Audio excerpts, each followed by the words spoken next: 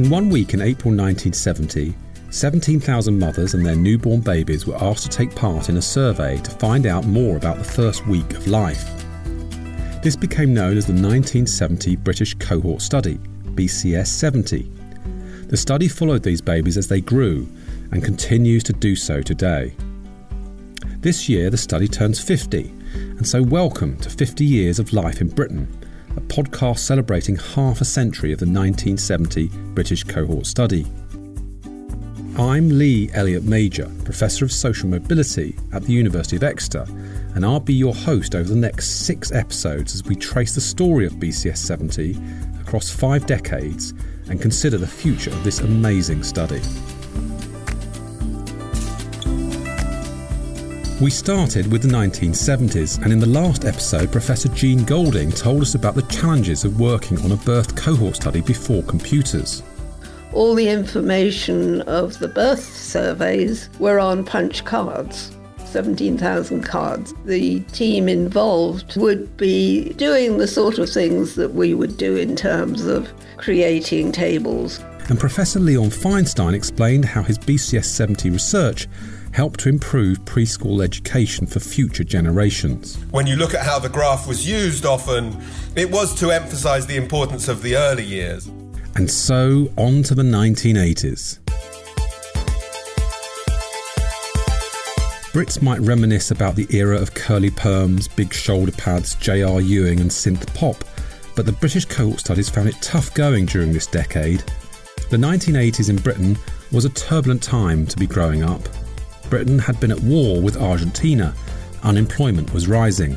There were race riots on the streets of major cities, and the miners' strike devastated communities across large parts of the UK. Taping the charts on a Sunday night, Spandau Ballet and Madness and so on, all those kind of era songs. I remember very clearly when Frankie Goes to Hollywood Relax reached number 1, but was banned by the BBC. Prince Charles and Lady Diana getting married. I was waiting for her to rock up in her big dress. I think I watched that part where she stepped out and that endless train, and then I just got bored and went out on my skateboard. We're still in Thatcher's Britain. Employment was a challenge at that time, that things perhaps looked pretty bleak. E.T., still one of my favourite films. I remember crying for about an hour afterwards. Band Aid and Live Aid. I remember watching Live Aid with all my friends from school, and it was such an exciting moment. Grange Hill and Hammer House of Horror. Then there was a documentary called Threads about nuclear war, which had a great effect on me. It was incredibly depressing, and one of the ever-present things to be worried about at that time was the Russians were going to bomb us and we could all die from fallout any minute. The media furore about who shot J.R. Ewing. I think I might even have had a T-shirt that said "Who shot J.R." I was living in Liverpool, and one of my most vivid memories were the Toxteth riots. And that was a very profound event that had quite a big impact. Knowing that these riots were taking place, a few miles from where I lived. Also later on that decade, the fall of the Berlin Wall. I remember watching that on the television news at university, and one of the students jumped up and said, I have to go there. So he started planning straight away, and we heard from him then 3 days later, and he was out there in Berlin taking part. We'll find out how study director Neville Butler managed to pull together enough funds to meet with the study's participants on 2 occasions in the 1980s. We'll also learn more about the special birthday party he threw for 4,000 study participants. In this episode, I'll be talking to current director of BCS 70, Professor Alice Sullivan, about her research looking at the benefits of reading for pleasure for children's progress in English and maths. We'll hear the memories of study participants of taking part during their teenage years, and we'll find out more about that 19th birthday party.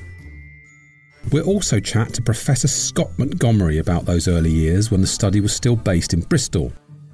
But first I'm going to talk to John Bynner, who shares some memories of Neville Butler, the mercurial founder both of the 1970 and 1958 birth cohort studies.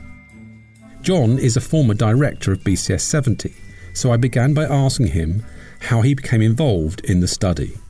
Well, I was working at the Open University at the time, and I was asked to find out why it was that people weren't using the 58 cohort. Government had got pretty fed up with it and decided that they wanted to move the thing over to the Economic and Social Research Council, or it became a research resource for people rather than something that was of direct government interest. So anyway, I did this study and came up with the fact that people couldn't use the study because it was simply too complicated. And it had been designed and used always in the past by the people who actually had created it. And they hadn't seen the need for documentation and all these things which become crucial for users.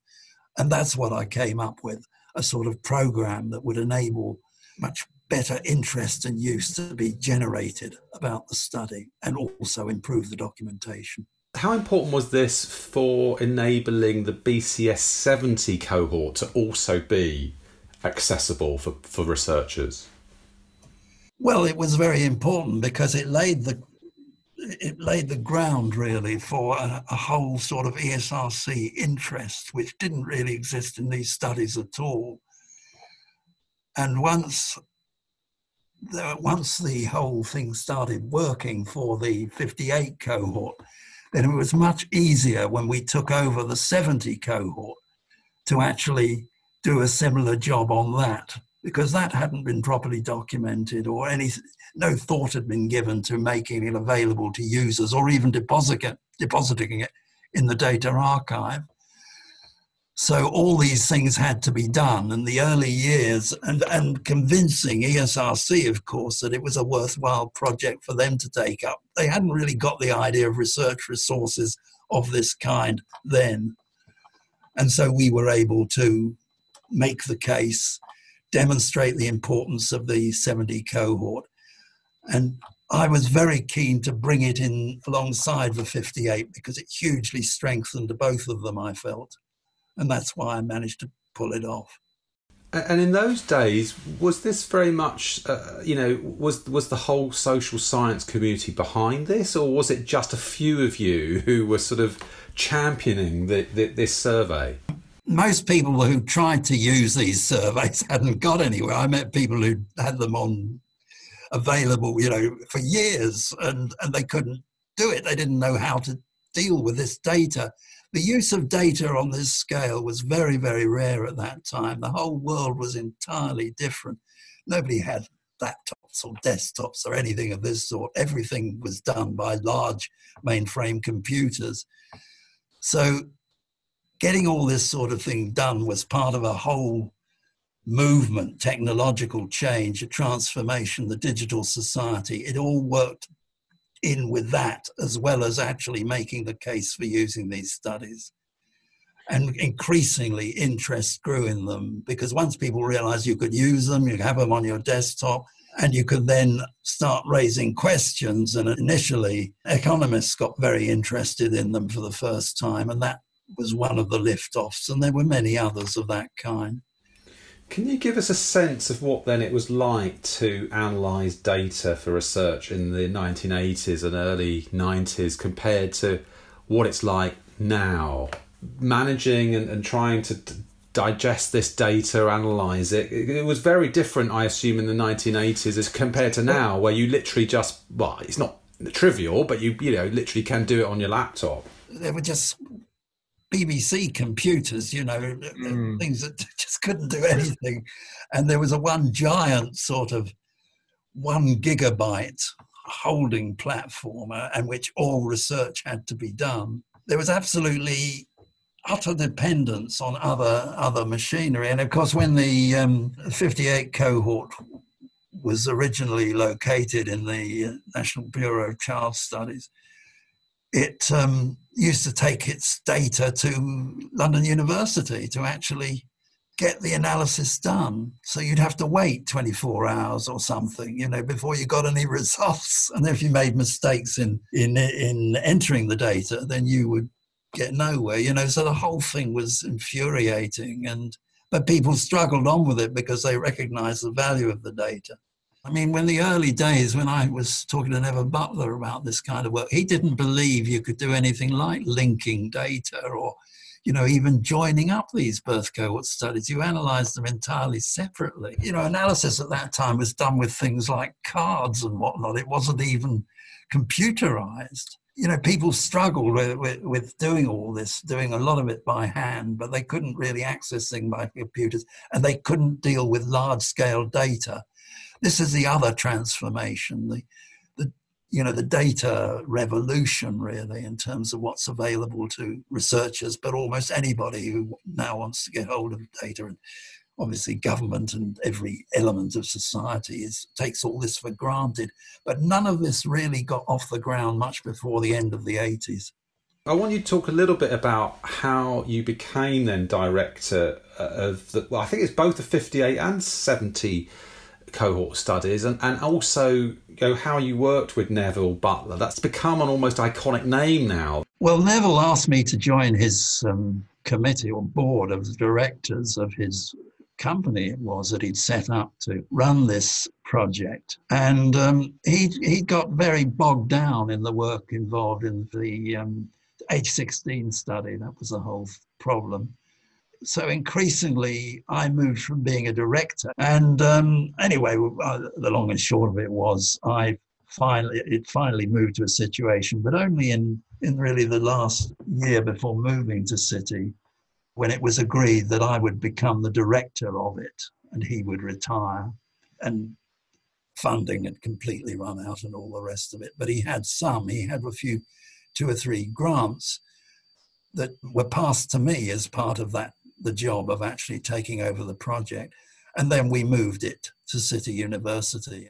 They're amazing studies. I think most people would say that now. But you'd think that the government would support it and it'd all be quite strategic. But actually, what you realise, it's all down to a few individuals who doggedly sort of champion these studies. Is that true for you and Neville? Was it like that? Yes, it was. I mean, very much so. It's hard to believe that ESRC had no interest in these projects whatsoever. I mean, they didn't see any need to fund them, support them, until they were actually being asked, or pretty well forced to, by government, who said, you've got to take over these projects. But Neville, I mean, the thing about Neville was an interesting character. He was an absolute charmer, as you know, but also, in many respects, I think one of the most attractive things about Neville was he had a real vision about this kind of work, but he absolutely believed that ultimately they would realise their value, and then people would benefit hugely, and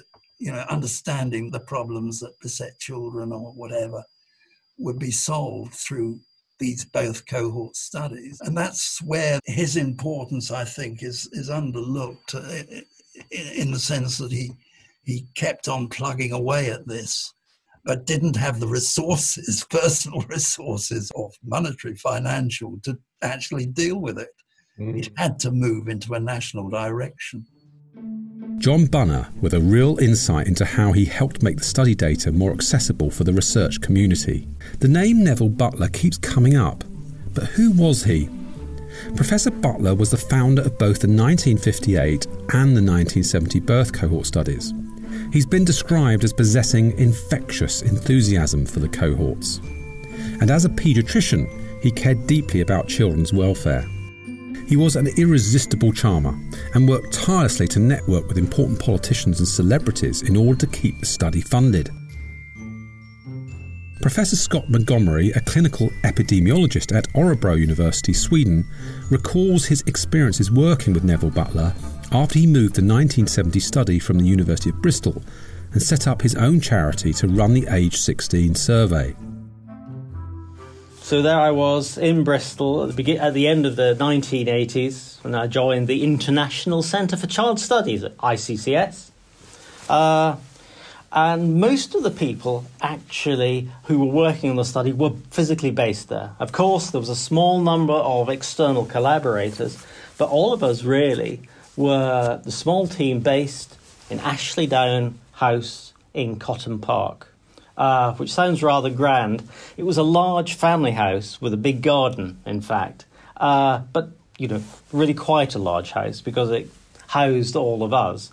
And it was a pleasant working environment, although perhaps you might describe it as shabby chic, might be the way to describe how it was furnished. The thing about Ashley Down House was it wasn't only the International Centre for Child Studies and home to Youthscan, it was Neville's home. That's where he lived, so he would be there, and it felt like a home in that sense. So he was always there, of course, sometimes with guests. And, working with him, like anyone, it's some people, there are ups and downs in any working relationship, but working with him, it was, one remembered that he was one of the pioneers of longitudinal research, starting with his interest in early life because he was a paediatrician, but then thinking about what happens later, even across generations. I remember him telling me about one of his early memories of childhood. So he comes from a medical family. And I think it was his grandfather, he was describing, how he did his rounds with a top hat and drove, a horse and trap to make his house calls. And so Neville had that long view from, over the whole 20th century, seeing how things have changed, going from, the GP behind his horse in a top hat to what was relatively modern then, and embracing the computer technology that we had to. So on the ground floor, there were people concerned with raising funds. There was somebody who was actually a dedicated research grant writer, whatever the subject. And then there were people who would raise funds charitably there as well. The next floor, the first floor, was where I was, and that housed the epidemiologists, the people who worked with the data as well. And then upstairs again, you had a mixture of people ranging from psychologists, sociologists, and others. It was a family house, as I said, a large one, but still we knew each other very well. We saw all of each other every day. And the house was conveniently placed for the cotton porter stores, a rather attractive little pub at the end of the street, and so at the end of the week we'd often go there and enjoy some rough cider, because we're in Bristol after all. Back in the 1980s, what else did the study tell us about the cohort at age 10? At age 10, 1 in 3 study participants went to the library often. 2 in 5 said they were good at maths. Half had caught the measles. 1 in 7 had said they'd tried a cigarette. 1 in 10 lived in lone parent families. 2 in 5 ate chocolate every single day. 4 in 10 helped their parents with the washing up. Each episode we hear from BCS 70 members sharing their memories of participating in the study. Here they reflect on what it was like taking part during the 1980s. I remember the age 10 survey. It was quite a big deal really for me. I was the only one at my school. It was quite a small primary school, and I was the only one who was taking part. And there was quite a lot of interest. All my friends were asking me what it was about and all that sort of thing. And I remember having to go into the head teacher's office to do a whole load of tests and things, spelling tests. I remember her reading out a whole load of spellings and things like that. And I had a morning off school as well, I think, where my mum took me to a health centre where they weighed me and measured me, and I had to walk along a line painted on the floor in a straight line and things like that. And I remember having to throw a ball in the air and see how many times I could clap before catching it. And I remember my mum was quite amazed at how many times I could clap before catching the ball, because I was renowned for being a bit rubbish at all that kind of thing. So that was quite good.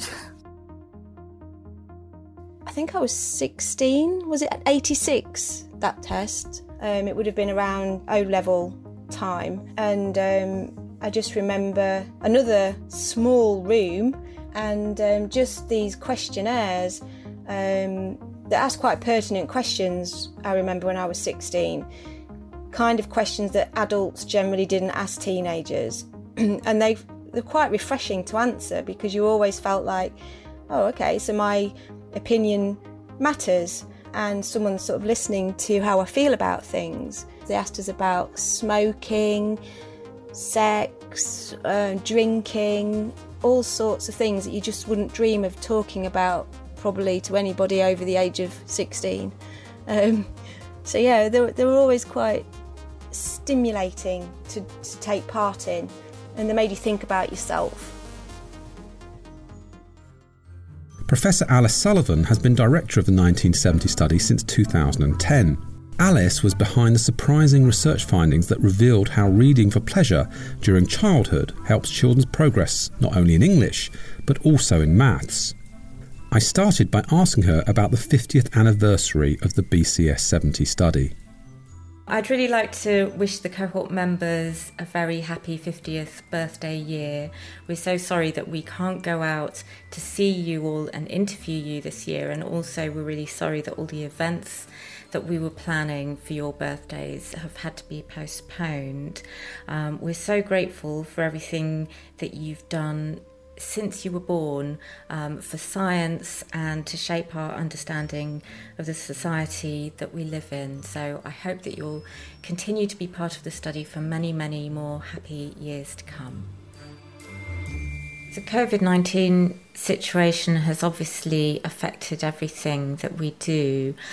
We were hoping to go to the cohort members' homes and do face-to-face interviews this year, but obviously we can't do that. So we're piloting doing interviews over video conferencing, which will be really interesting. And obviously if that does work, it could be quite useful for the future. And then also, of course, with the cohort members being 50 this year, we were planning lots of celebrations and events, which obviously cannot go ahead now. So we've had to postpone all of that till next year. Let's get back to one of your areas of expertise, reading for pleasure. What did you actually find? I'm from an education background. I'm interested in education and learning, and so that's certainly influenced some of the priorities that I've had as a PI. So, for example, the fact that at age 42, we repeated a vocabulary test that the cohort members had done previously at age 16 was something that I put in because I was interested to see whether they'd been learning and developing their vocabularies in adult life, which then in turn was what led on to the reading for pleasure work, looking at the age 6, because I thought, well, we're going to use these vocabulary scores again, better do some work on them in the 1986 data where they were first included. And so that was kind of quite serendipitous that out of that we found the enormous impact that reading for pleasure had on learning in childhood. And then we were able to develop it and find that reading continued to have an impact on developing people's vocabularies into midlife. We found that kids who read for pleasure when they were age 10, so in 1980, of course, they scored better in cognitive tests at that age, but they also improved more. So we have very rich information on cognition in the 1970 cohort. So lots of tests at age 5, at age 10, at age 16. And we were able to show that even compared with kids who had similar cognitive scores at age 10, the ones that read for pleasure made more progress. They scored more highly in vocabulary at age 16, but they also scored more highly in mathematics as well. So which seems to suggest that the fact that they're reading and they're improving their vocabularies is also having knock-ons for other subjects. Can you just define what you mean then by reading for pleasure as different from, I don't know, having to read a textbook for school? So reading for pleasure really just means reading that no one is forcing you to do, that you're doing for your own sake. So it's not homework and it's not work. It's a leisure activity. Liz, one of the study members, spent a lot of her early years in the library close to her home. So the library was hugely influential in my life. So we had a park at the top of the road and we had a library at the bottom of the road. And those two things really were my salvation, particularly the library at the bottom of the road. So not having a car, not having a lot of money, The library was my freedom, and I could spend as much time as I wanted in that library. So my Saturdays, I would spend huge parts of the day in the library. You were allowed to get 2 books out, and that was fantastic. And I always imagined that one day I would become a librarian, and that's what I wanted to do. I wanted to be a librarian because I thought it must be the most fantastic job in the world to be allowed to spend the whole day in the library and get paid for it. And I imagined that the librarians could read every book that came in, and that they were able to select the books that they read. So the library was a massive part of my life.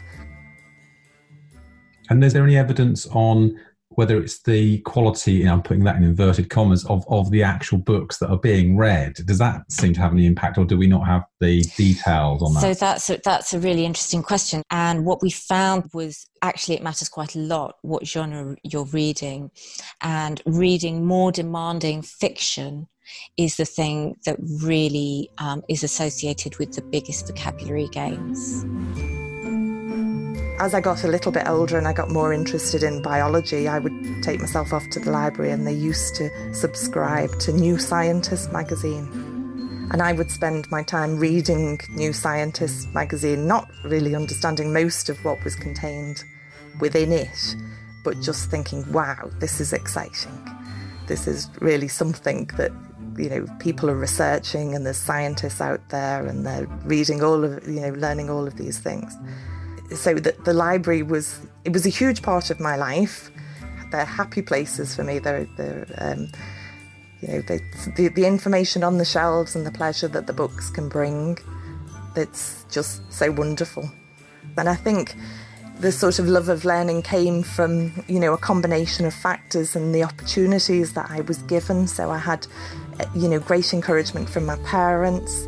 I had great encouragement from teachers. And also I had the resources at my fingertips as well. So the opportunity to access books, and I think that combination of factors sort of led me to continue in education. How much of this is causal, do you think? You can never really prove it beyond reasonable doubt. And reading for pleasure, of course, is something that you can't force people to do. So even if you could, in theory, do an experiment and allocate randomly to a reading for pleasure group and not, you could never do that because you can't force someone to do something for pleasure. It would be a different thing if they were doing it because they'd been told to do it. So in some sense, that makes the kind of causal element to it even more difficult, even in theory.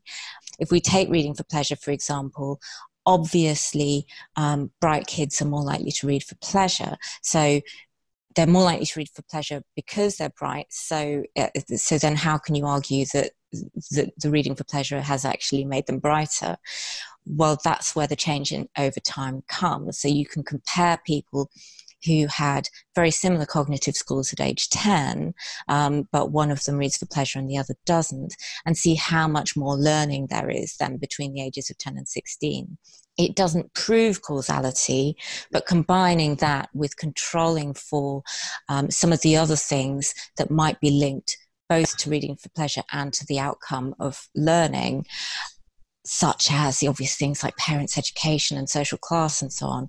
Once you have enough of those kinds of things in the model, you feel a bit more confident that at least your causal interpretation is, a plausible interpretation, and you've ruled out some of the other plausible interpretations that are non-causal. But I think what happens when you read is that you are exposed to so many more words than you would be just through conversation. And so people have done studies where they look at the number of different words, even in children's books, compared to an adult conversation. And there's far more diversity of language in a storybook, even a kid's book. So the causal story is simply that, you're exposing yourself to a lot more words, and as such, you learn those words. What we were able to do that previous studies hadn't done, because there were lots of cross-sectional studies saying, look, bright kids read more, so probably reading's really good. And it's just a bit unconvincing, because of course we all know that bright kids read more. So it's being able to show that they actually pull away from their peers who were equally bright at age 10 by the time they're 16. So how did your research impact on policy or practice? So the findings have been taken up by every major literacy organisation, and they've been taken up by politicians across the political spectrum. So they've been cited by David Blunkett in a Labour policy review. They've been cited by Nick Gibb for the Conservatives as school minister. So I think that's one of the nice things about these findings. They're not kind of controversial or party political in a way. They seem to appeal to everybody, from parents to teachers to librarians to policymakers. Because I think people do understand that learning is more than just being sort of crammed for a test. The power of reading is a deeper kind of learning, and I think that being able to show that based on a really solid scientific base as well, with a very large nationally representative longitudinal data set, I think has given a lot of confidence for people like literacy organisations who want to make that argument anyway, to be on very solid ground and saying, you know what, reading is very important. Back in the 1980s, here's what the BCS 70 study can tell us about life at that time.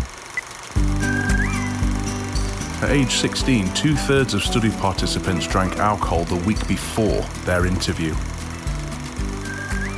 They received an average £4 pocket money a week. 1 in 5 bleached their hair.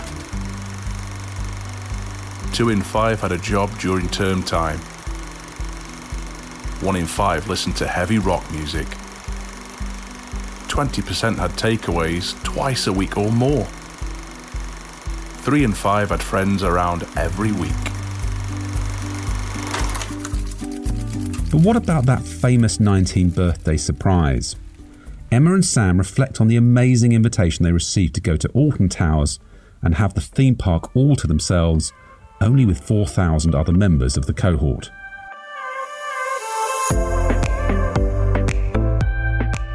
I'd just gone to university and I met one of my neighbours, one of the other students who lived on the same corridor as me. I discovered that his birthday was in the same week as me, and we discovered that we were both in this study together, and then we both got the invitation to come to Alton Towers, so we decided to go together, and it was really good fun. We had a great day. It was really good, and to see all these other young people there, all the same age as us, it was really good fun. I went. I was there. Yeah. I took my best friend, went on the corkscrew, and I remember having the park to ourselves. That celebration was the hottest ticket in town. And obviously it was exclusive as well, so that was really special. One of my lasting memories of my late teens. And also being an 18-year-old girl and going there with my best friend, we were obviously like, oh, I wonder if there's any hot boys, you know, as you do. It was just a really fun day out. And then Neville Butler made his great entrance. There was a sort of parade, and he was standing in this sort of, I don't know, it's a bit like a Pope-mobile, you know, sort of thing. He was standing in that, and it was going past, and he was waving at everyone, and it looked a bit, he had kind of, I don't know if this is a real memory or if I've just made this up, but in my memory, he had kind of bushy white hair, a bit like Einstein, and he was just waving at everyone, and everyone was waving and cheering at him.